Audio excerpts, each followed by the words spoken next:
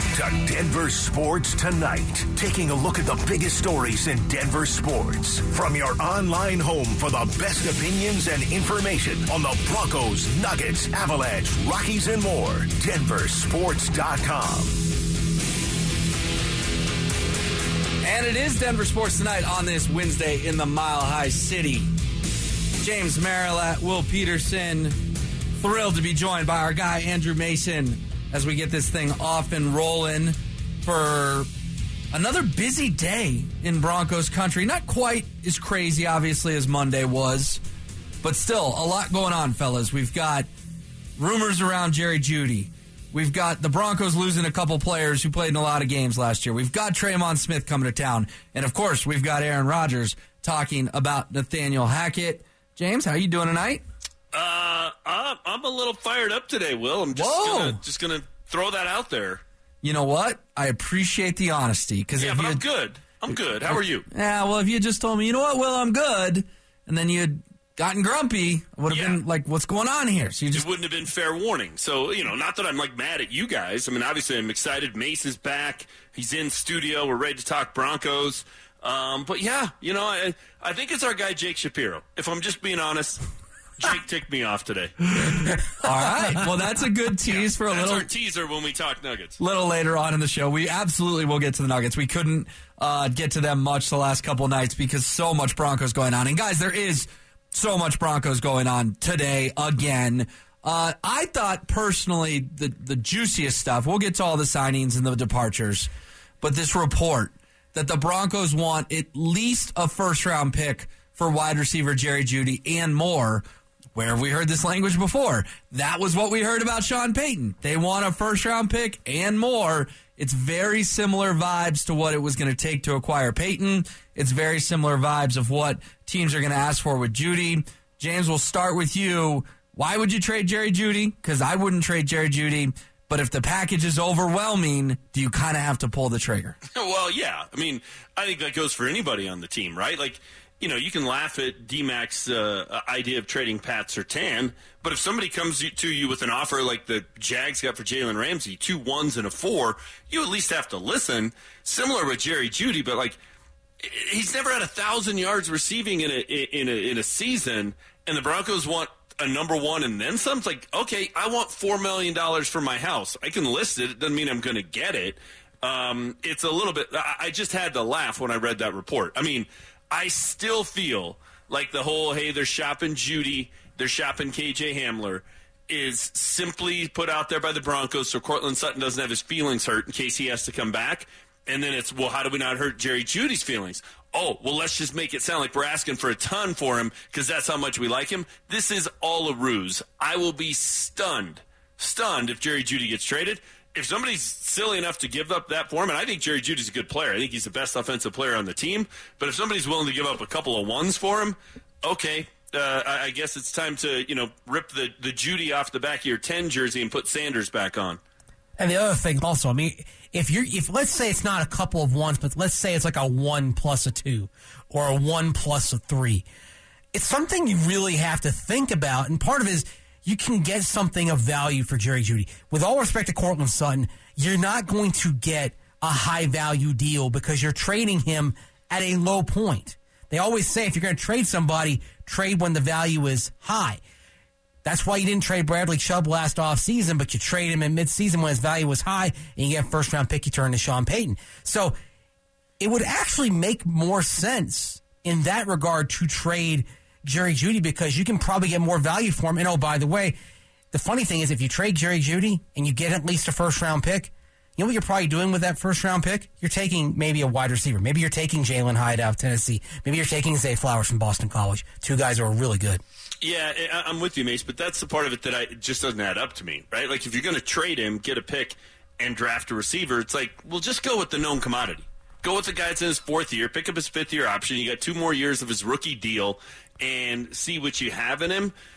And whoever would be trading him that first-round pick, if they really want a receiver, then why don't they just take a receiver with that pick? Like, there's just so much of this that doesn't add up to me, which is why, guys, my BS meter is just, it's pegged to the right on this one. I just think this is all a bunch of it's a bunch of theatrics to make sure nobody has their feelings hurt in case they have to be out there when minicamp rolls around. Okay, an interesting theory there that they're doing this to protect Cortland Sutton's ego, of all people.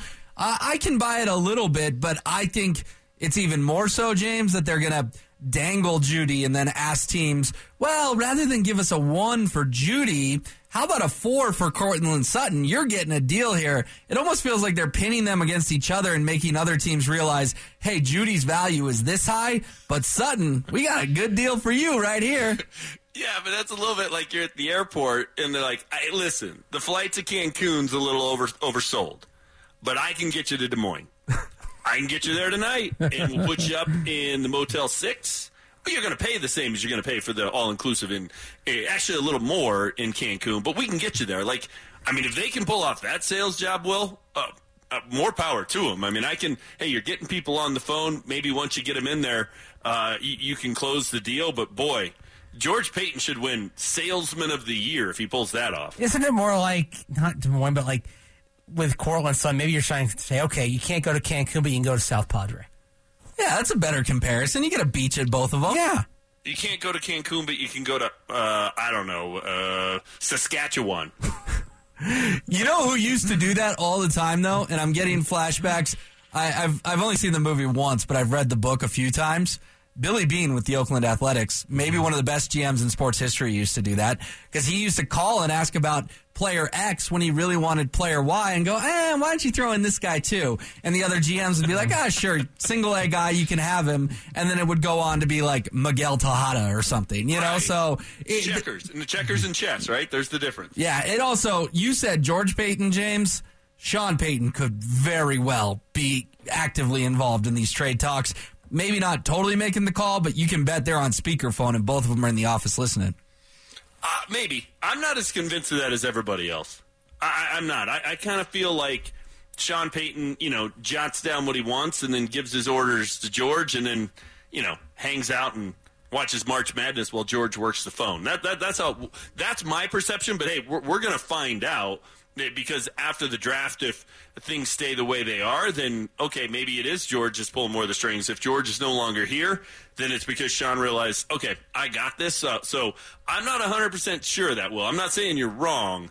I'm waiting to see before I'm convinced that's what's happening behind the scenes. Mace, what do you think on that theory? Who's making the big boy decisions here, George or Sean? I think Sean Payton's making the deals or decisions, and then George Payton's executing them. But I think we're talking about players that Sean Payton won. Look, let's take Jarrett Stidham, for example. That's a coaching pickup right there because that's Davis Webb with a relationship with Jarrett Stidham. That leads to that, right? Yep. So I think this seems to me more like the personnel side doing the bidding of the coaching side. I agree. I'm 100% with you. I just don't think Sean Payton's working the phones. He's not the one calling people up and talking to agents and talking to other GMs and, trying to pull the wool over anyone's eyes. I just don't think he's the one doing that. All right. Well, we'll keep an eye on these, Jerry. I agree with that. That's not his job either. He said at his press conference he's not a control freak. I think if you have to tell people you're not a control freak, you're a control freak. That's a very good point. Yeah. That's 100% spot on. All right. Well, we've got a lot to get to while we've got Mace here, so I want to hit on all the big news from today. Let's start with the signing of the day, and that is Tremon Smith. Mace, your article here at denversports.com says the Broncos offer another sign that they're serious about special teams. Tremon Smith is a corner, but he's also a returner. Where does this mean for the future of Montrell Washington, Mace? And what do you see Smith's role on this defense? Kind of how many snaps a game do you expect him out there at corner? I mean, I think he's a number 4 corner, and he's actually number 3 in terms of the outside corners right now. So he plays if there's an injury there, but he's a core special teamer. He's not just a returner. He's somebody who's going to be a gunner on punts as well. So that's the intriguing thing here, and I wrote about this at denversports.com. One of the things that is a thread that is going through what the Broncos are doing, these moves that are beyond the top line ones of Allen, Powers, and McGlinchey, these other moves special teams a part of it, and trying to get that phase right is a part of it. And clearly Montreal Washington was something that went wrong for the Broncos last year, and I'd say he's probably very endangered in terms of his spot on the roster. Well, and the other part of this that makes sense, fellas, is, yeah, I get it. He's not a starting corner, but he is someone who can step in and play, outside of special teams if he has to, and he does other things, as Mace mentioned, on special teams. You're not using a roster spot for someone whose sole purpose is a returner and then trying to force some gadget plays every game to justify, using one of the guys you can suit up on a weekly basis to justify using that on a guy who really has one role and one role only. So, yeah, you're probably hoping he doesn't get on the field as a corner because that means, Pat Surtain and Damari Mathis are healthy, but I think the fact that he can do more says that Montreal Washington's in trouble because he's the classic one-trick pony. All he is a return guy, and he wasn't even good at that role. So that doesn't bode well for the heading into his second year. All right, but just playing devil's advocate here, and I'm not a Montreal Washington fan. I never have been. I was with Cecil Lammy all along. The pick didn't make sense. But they cut bait with Isaiah McKenzie awfully early, and he made a nice home for himself with the Buffalo Bills, a contender year in and year out. Do we really want to give up on Washington, an absolute speedster, this quickly in the process? Yeah, if you can't do anything else. I mean, Isaiah McKenzie, look, the Broncos had to part ways with him. How many fumbles did he have here? It was almost like you couldn't put him back on the field. He was Melvin Gordon-esque. He needed a change of scenery. And sometimes that is what ends up working for a guy, and it's a better fit. But, I mean, you start to hear these conversations about, hey, they might try him in the backfield and have him be – it's like, okay, now we're trying to square peg round hole this thing. I think if he doesn't fit with the way you want to go about running your team, and that's guys who can play special teams, do multiple things, can actually step out on the field and play offense and defense, then, yeah, you part ways. Let somebody else try and turn him into a gadget player. I'll tell you what's interesting about Tremon Smith, though, is that his background is a kickoff returner, not really as a punt returner. He has limited experience as a punt returner. So there's a window for Montreal Washington to maybe get back the punt return job. But he's going to have an uphill climb to do it. And, yeah, I do fear that maybe you'd be cutting him too soon, that maybe you didn't give him enough time. But this is also part and parcel of going forward with Sean Payton. I don't think he's going to wait on players in whom he doesn't have anything invested.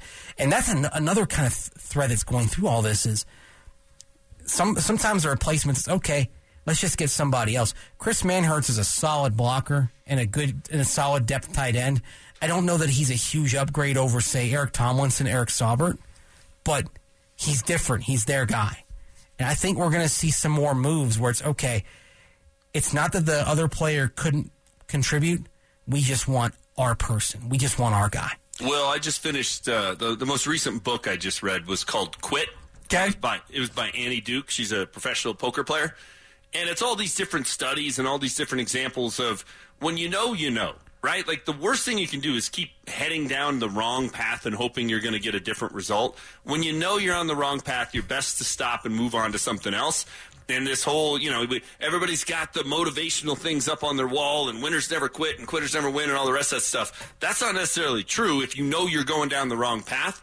I think you can talk to a lot of bosses out there and ask them, hey, has there ever been somebody you wanted to fire, you didn't, and you're glad you didn't? That is a very rare thing. Okay. All right. Well, they fired Isaiah McKenzie, and he worked out pretty well in a different market. But I hear what you're saying about the change of scenery. I'm not trying to walk you off there. I get it. But Mace did bring up Eric Saubert, one of the two players the Broncos lost today, along with just in the last half hour here, Deshaun Williams to Carolina, a defensive lineman on a thin defensive line. James, we'll bounce back to you. Which one's the bigger loss? Saubert, who played in all 17 games, almost as many as Alberto and Dulcich combined, or Deshaun Williams on a defensive line that was already quite thin? I think it's Deshaun Williams just because of how thin they are on the defensive line. But if we're being honest, and I don't mean this with any disrespect, but if we're being honest, both of them are just kind of guys, right? Like, you can go find players that end up getting cut or that are still out there as free agency goes along and plug them into either one of these roles. Look how they acquired those two guys. It's through that kind of a route. So I don't think these are any great losses. Doesn't mean that they aren't decent players and can contribute, but I think they're eminently replaceable, both of them. I would say Deshaun Williams had more upside and more immediate need, but that just means the Broncos have to go find somebody else for that position. Yeah, on the defensive line, first of all, that's one of the spots where you may get some more continuity in terms of the depth than other spots, because Marcus Dixon did stay on as defensive line coach. And they have two guys they drafted last year, round 4, round 6, Eni Awazarike and Matt Henningsen, who were pretty solid rotational guys by the end of the season. And so basically either one of them can be Deshaun Williams. Okay. I think you look right now, assuming they bring Mike Purcell back, there was some talk he could be a cap casualty, but you've actually got a pretty workable 5-player rotation right now on the defensive line.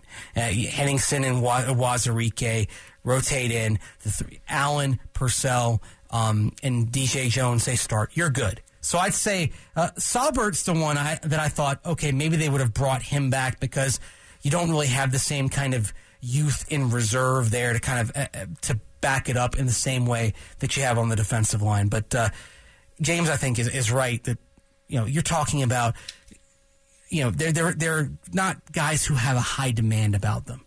They're replaceable. Yeah, but with Saubert, he did play all 17 games. Greg Dulcich, James, you talk all the time about how he couldn't stay healthy, the hamstring. Albert O was on the field for, about half the games this year. Yes, that was more due to him being inactive and ultimately incompetent coaching, but there is value to availability. Some would say that's the best trait in the NFL. So for Saubert, who I guarantee you didn't get big money from the Dolphins, to just let him walk when he was a serviceable guy last year in a season that went so south.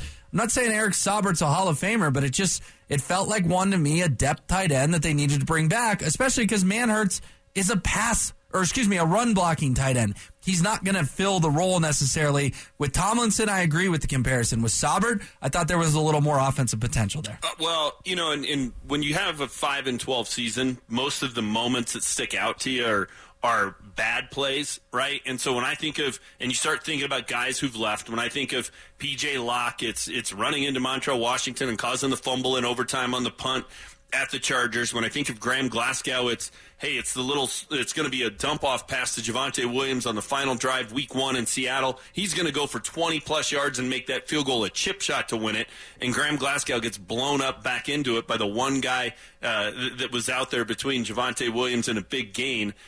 When I think of Eric Saubert, I'm gonna think of remember the Carolina game when Latavius Murray had the long run, yes, the 56-yard run, and that drive doesn't end in a touchdown. There's a play, and I think it's Saubert and Tomlinson that are on the field, and both the tight ends just whiff on both ends of the line, just completely don't even touch anybody.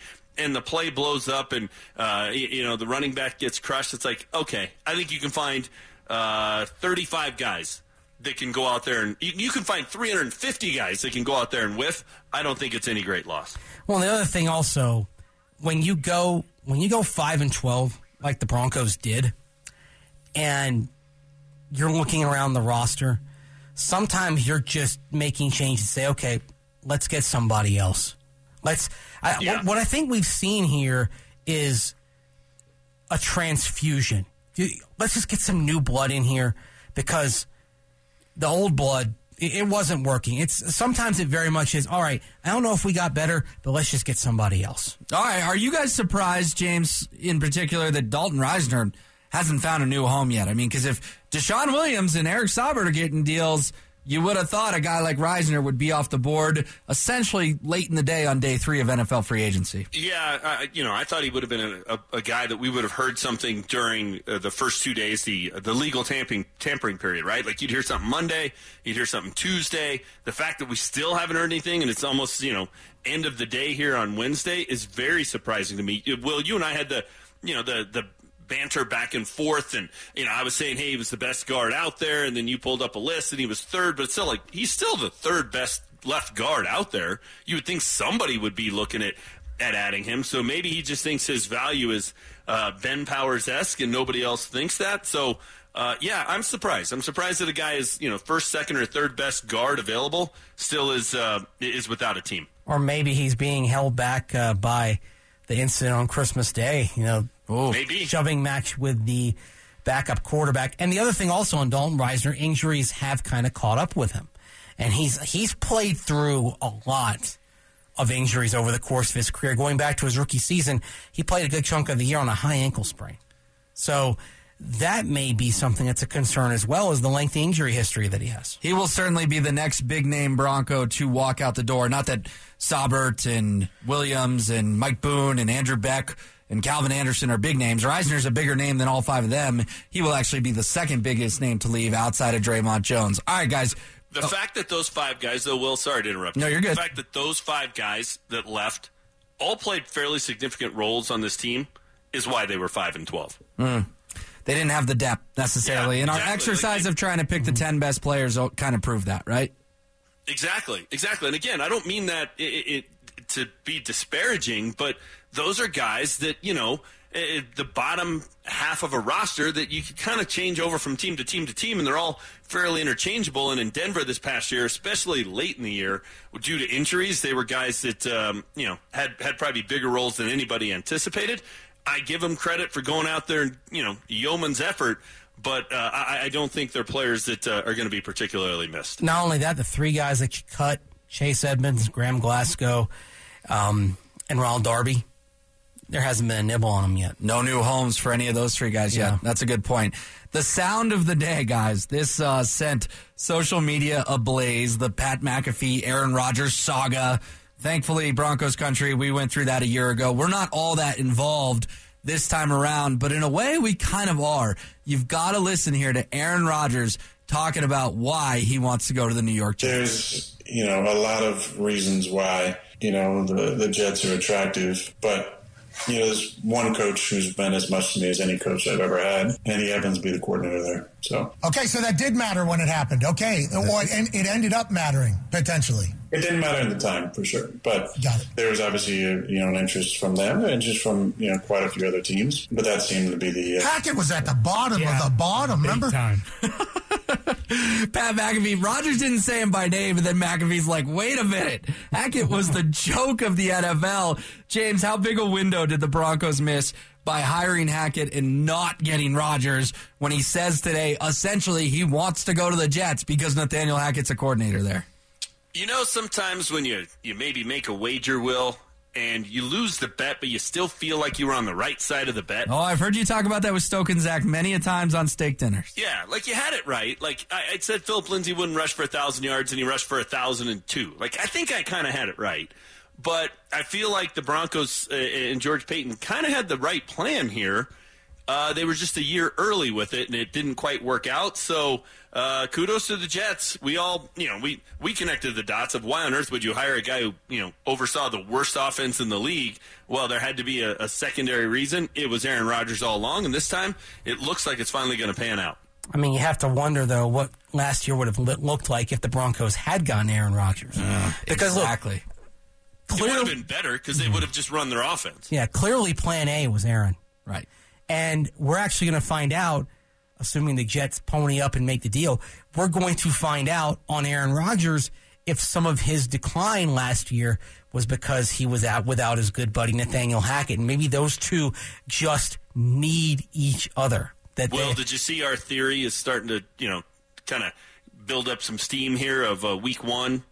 I did. Yes. You were the first one on that, and a lot of people are now saying primetime, probably not Sunday Night Football, but perhaps Monday Night Football. Won't be Sunday. Two big-name quarterbacks, and you got to get that game in early because you never know how either one of those teams are going to do. But that is a juicy matchup early in the season. All right, well, hopefully you were with us for the last 26 minutes as we caught you up on all the happenings in Broncos country today. But coming up next, James Merilatt is mad about the Nuggets, particularly these excuses about injuries. We'll dive into it.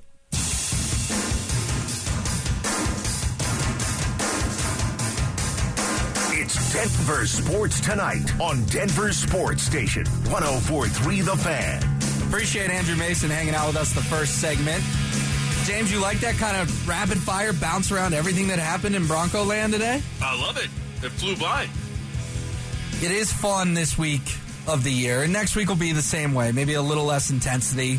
Then it'll calm down, and then the NFL draft will roll around. And we'll get to the Nuggets real quick, but James, how much more interesting is the NFL draft going to be if the Broncos pull the trigger on one of these wide receiver trades and get some significant capital back?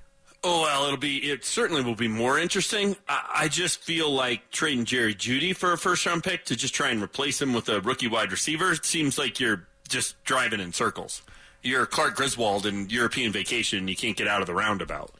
Yeah, if you can get something for Cortland Sutton of significance, heck yeah. Not only do you free up the cap space, but you add some draft capital, that's a win-win.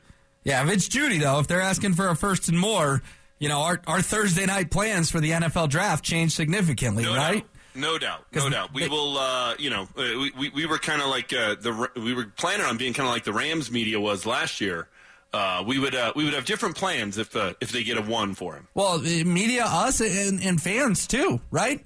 What's the interest in the first night of the NFL draft if you're a Broncos fan right now versus, the Broncos are picking 12. I'm just making up a number, but somewhere in that range because they traded Jerry Jeudy, Yeah, I mean, you only had a morbid curiosity before, right? You would be watching to see who Seattle would take at 5.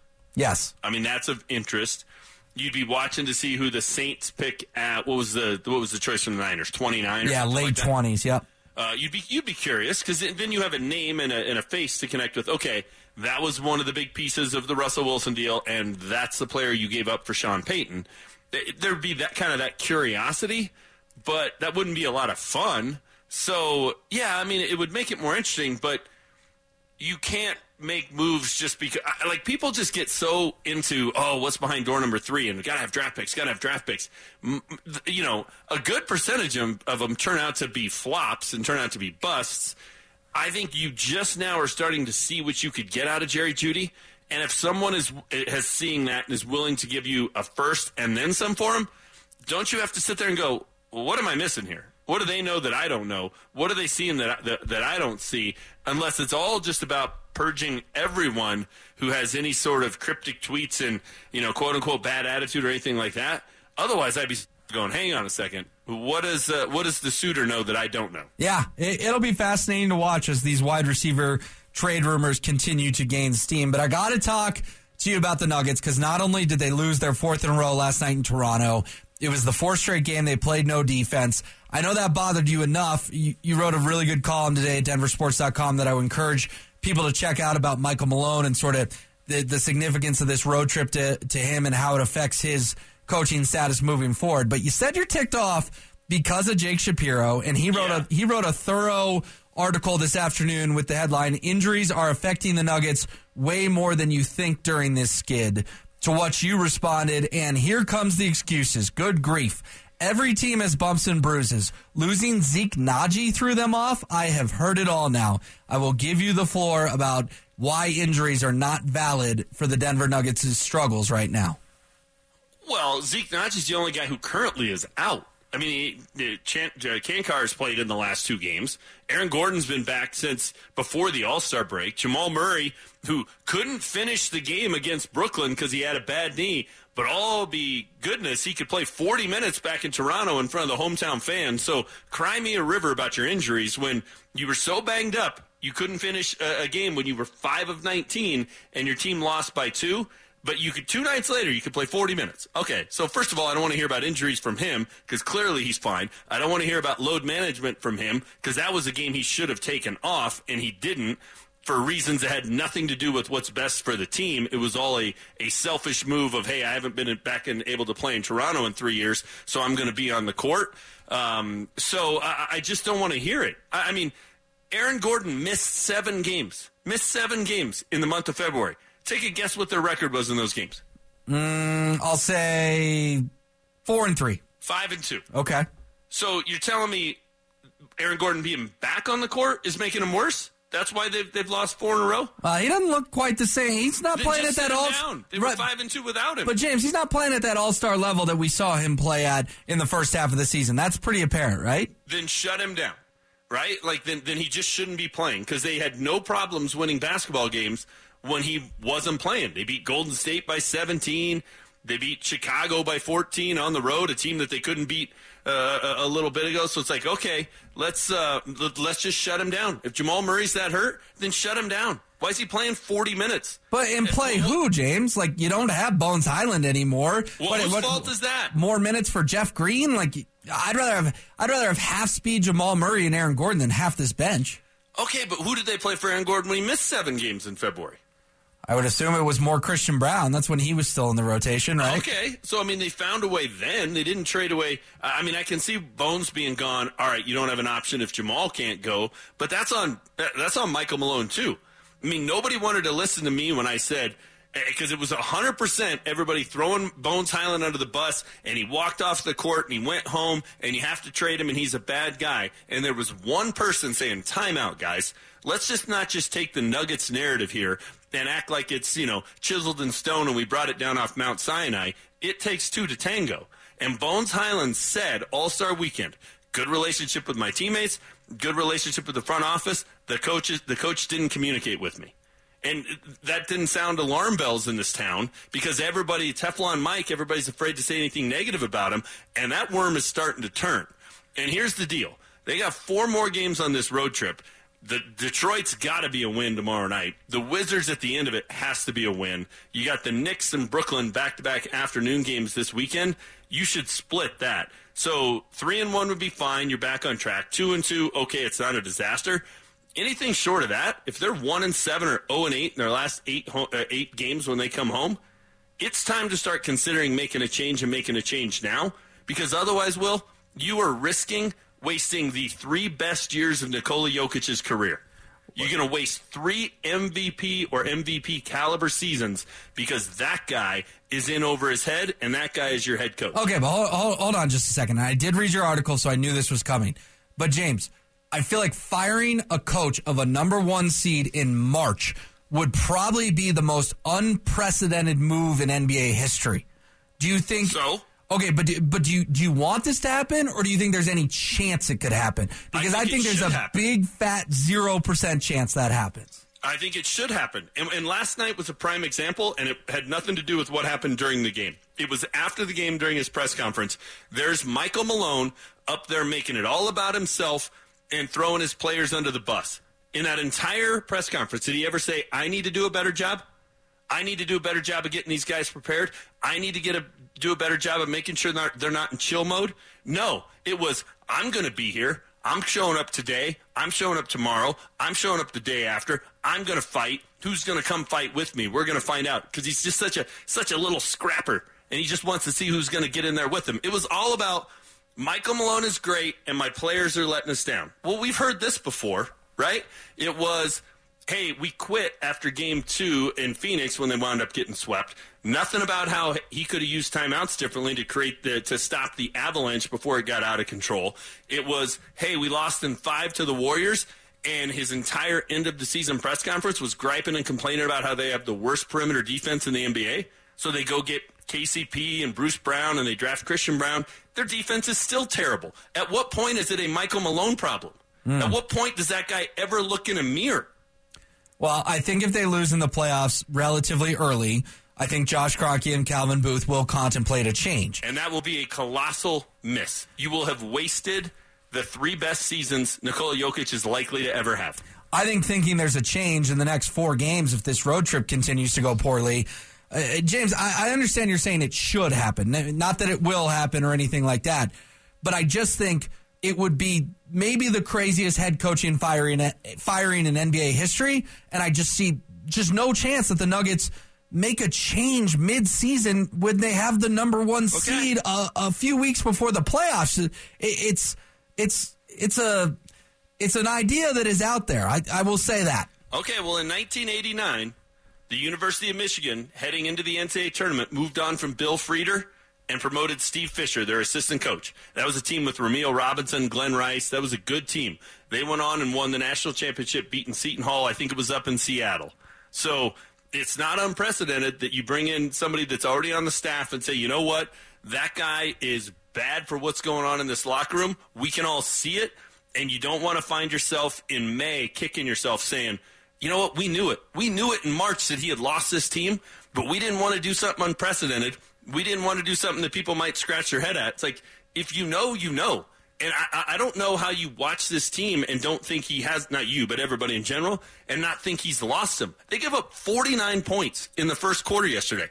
That is not a team that's ready to play. Now, is that completely on the head coach?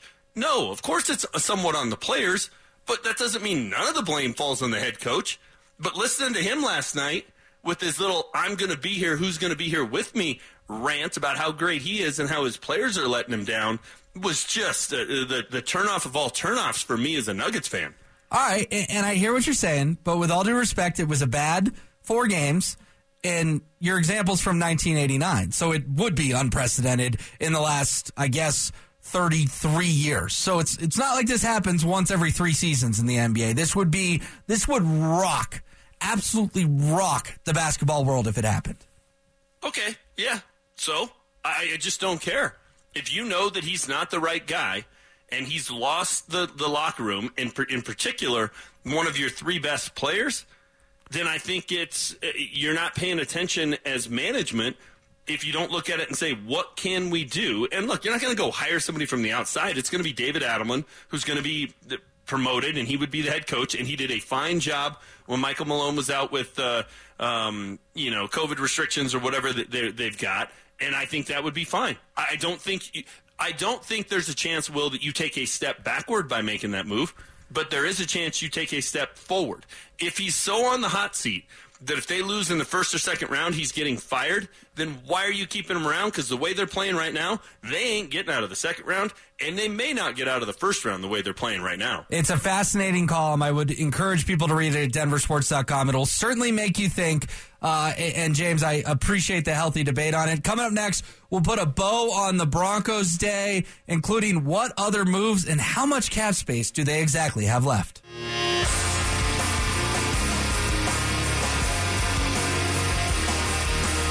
Sports Station 104.3 The Fan presents Denver Sports Tonight.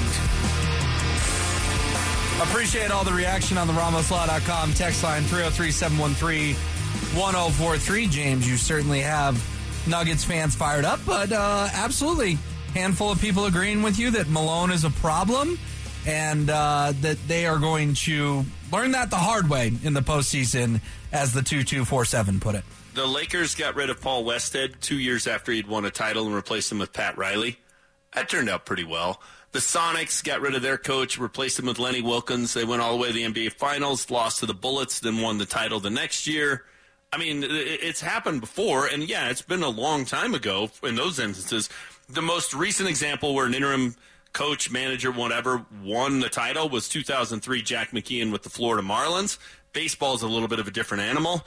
I just think if you know what the problem is and you ignore it, then it's on you as management if you come up short.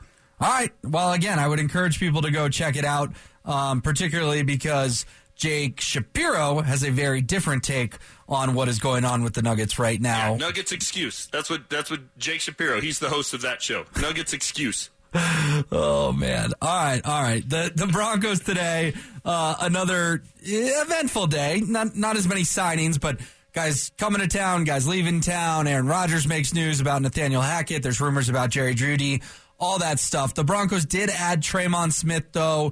James, in terms of cap space, Tremont Smith and Chris Manhertz are not yet listed on Spotrac, or Spotrac, as some people call it. I don't know how to pronounce it, but it's the Guru salary cap website. They project that the Broncos have about $10 million left in cap space.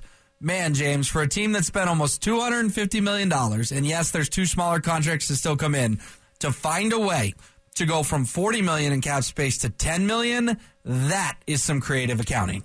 No doubt. And it's what you can do when you have a lot of cash, right? Because you do a big signing bonus. That counts to the player as what they're making this year, right? But in terms of how it counts against the cap, it gets spread out evenly over the length of the contract. So you can make their base salary small this year, but they got a big signing bonus, so they actually, take-home pay is pretty good, but it doesn't count that much against this year's cap. That's what you can do when you can write big checks. So kudos to the Broncos for that. Based on that number, I don't know that they're done shopping. Right. I mean, $10 million, most of their big guys, McGlinchey, Powers, I think their number for this year is under that. So it would be tight, and you have to leave yourself a little bit of wiggle room for during the season in case you have some injuries. You have to sign some guys and bring some guys. But, that's probably $3 or $4 million of wiggle room. You don't need any more than that. So they could get creative. They still could release some guys, restructure some guys. They're not done if they don't want to be done. Trade Cortland Sutton, that would be a big one. Yep. What do you make of and this is kind of half serious, kind of serious. What do you make of Pat Surtain II tweeting the eyes emojis today like, oh, I know something you guys don't, and then a few hours later, his buddy Darius Slay tweeting the eyes emojis out there in Philadelphia. When you say they may not be done, could it be as big a home run as someone like a Darius Slay? That would be a huge home run. And, yeah, it could be. I don't think that the eye emojis mean nothing. I don't think it's coincidental, but it could just be that they're messing with us too, right? Right. It just could be, hey, watch this take off like wildfire, and there really is nothing there.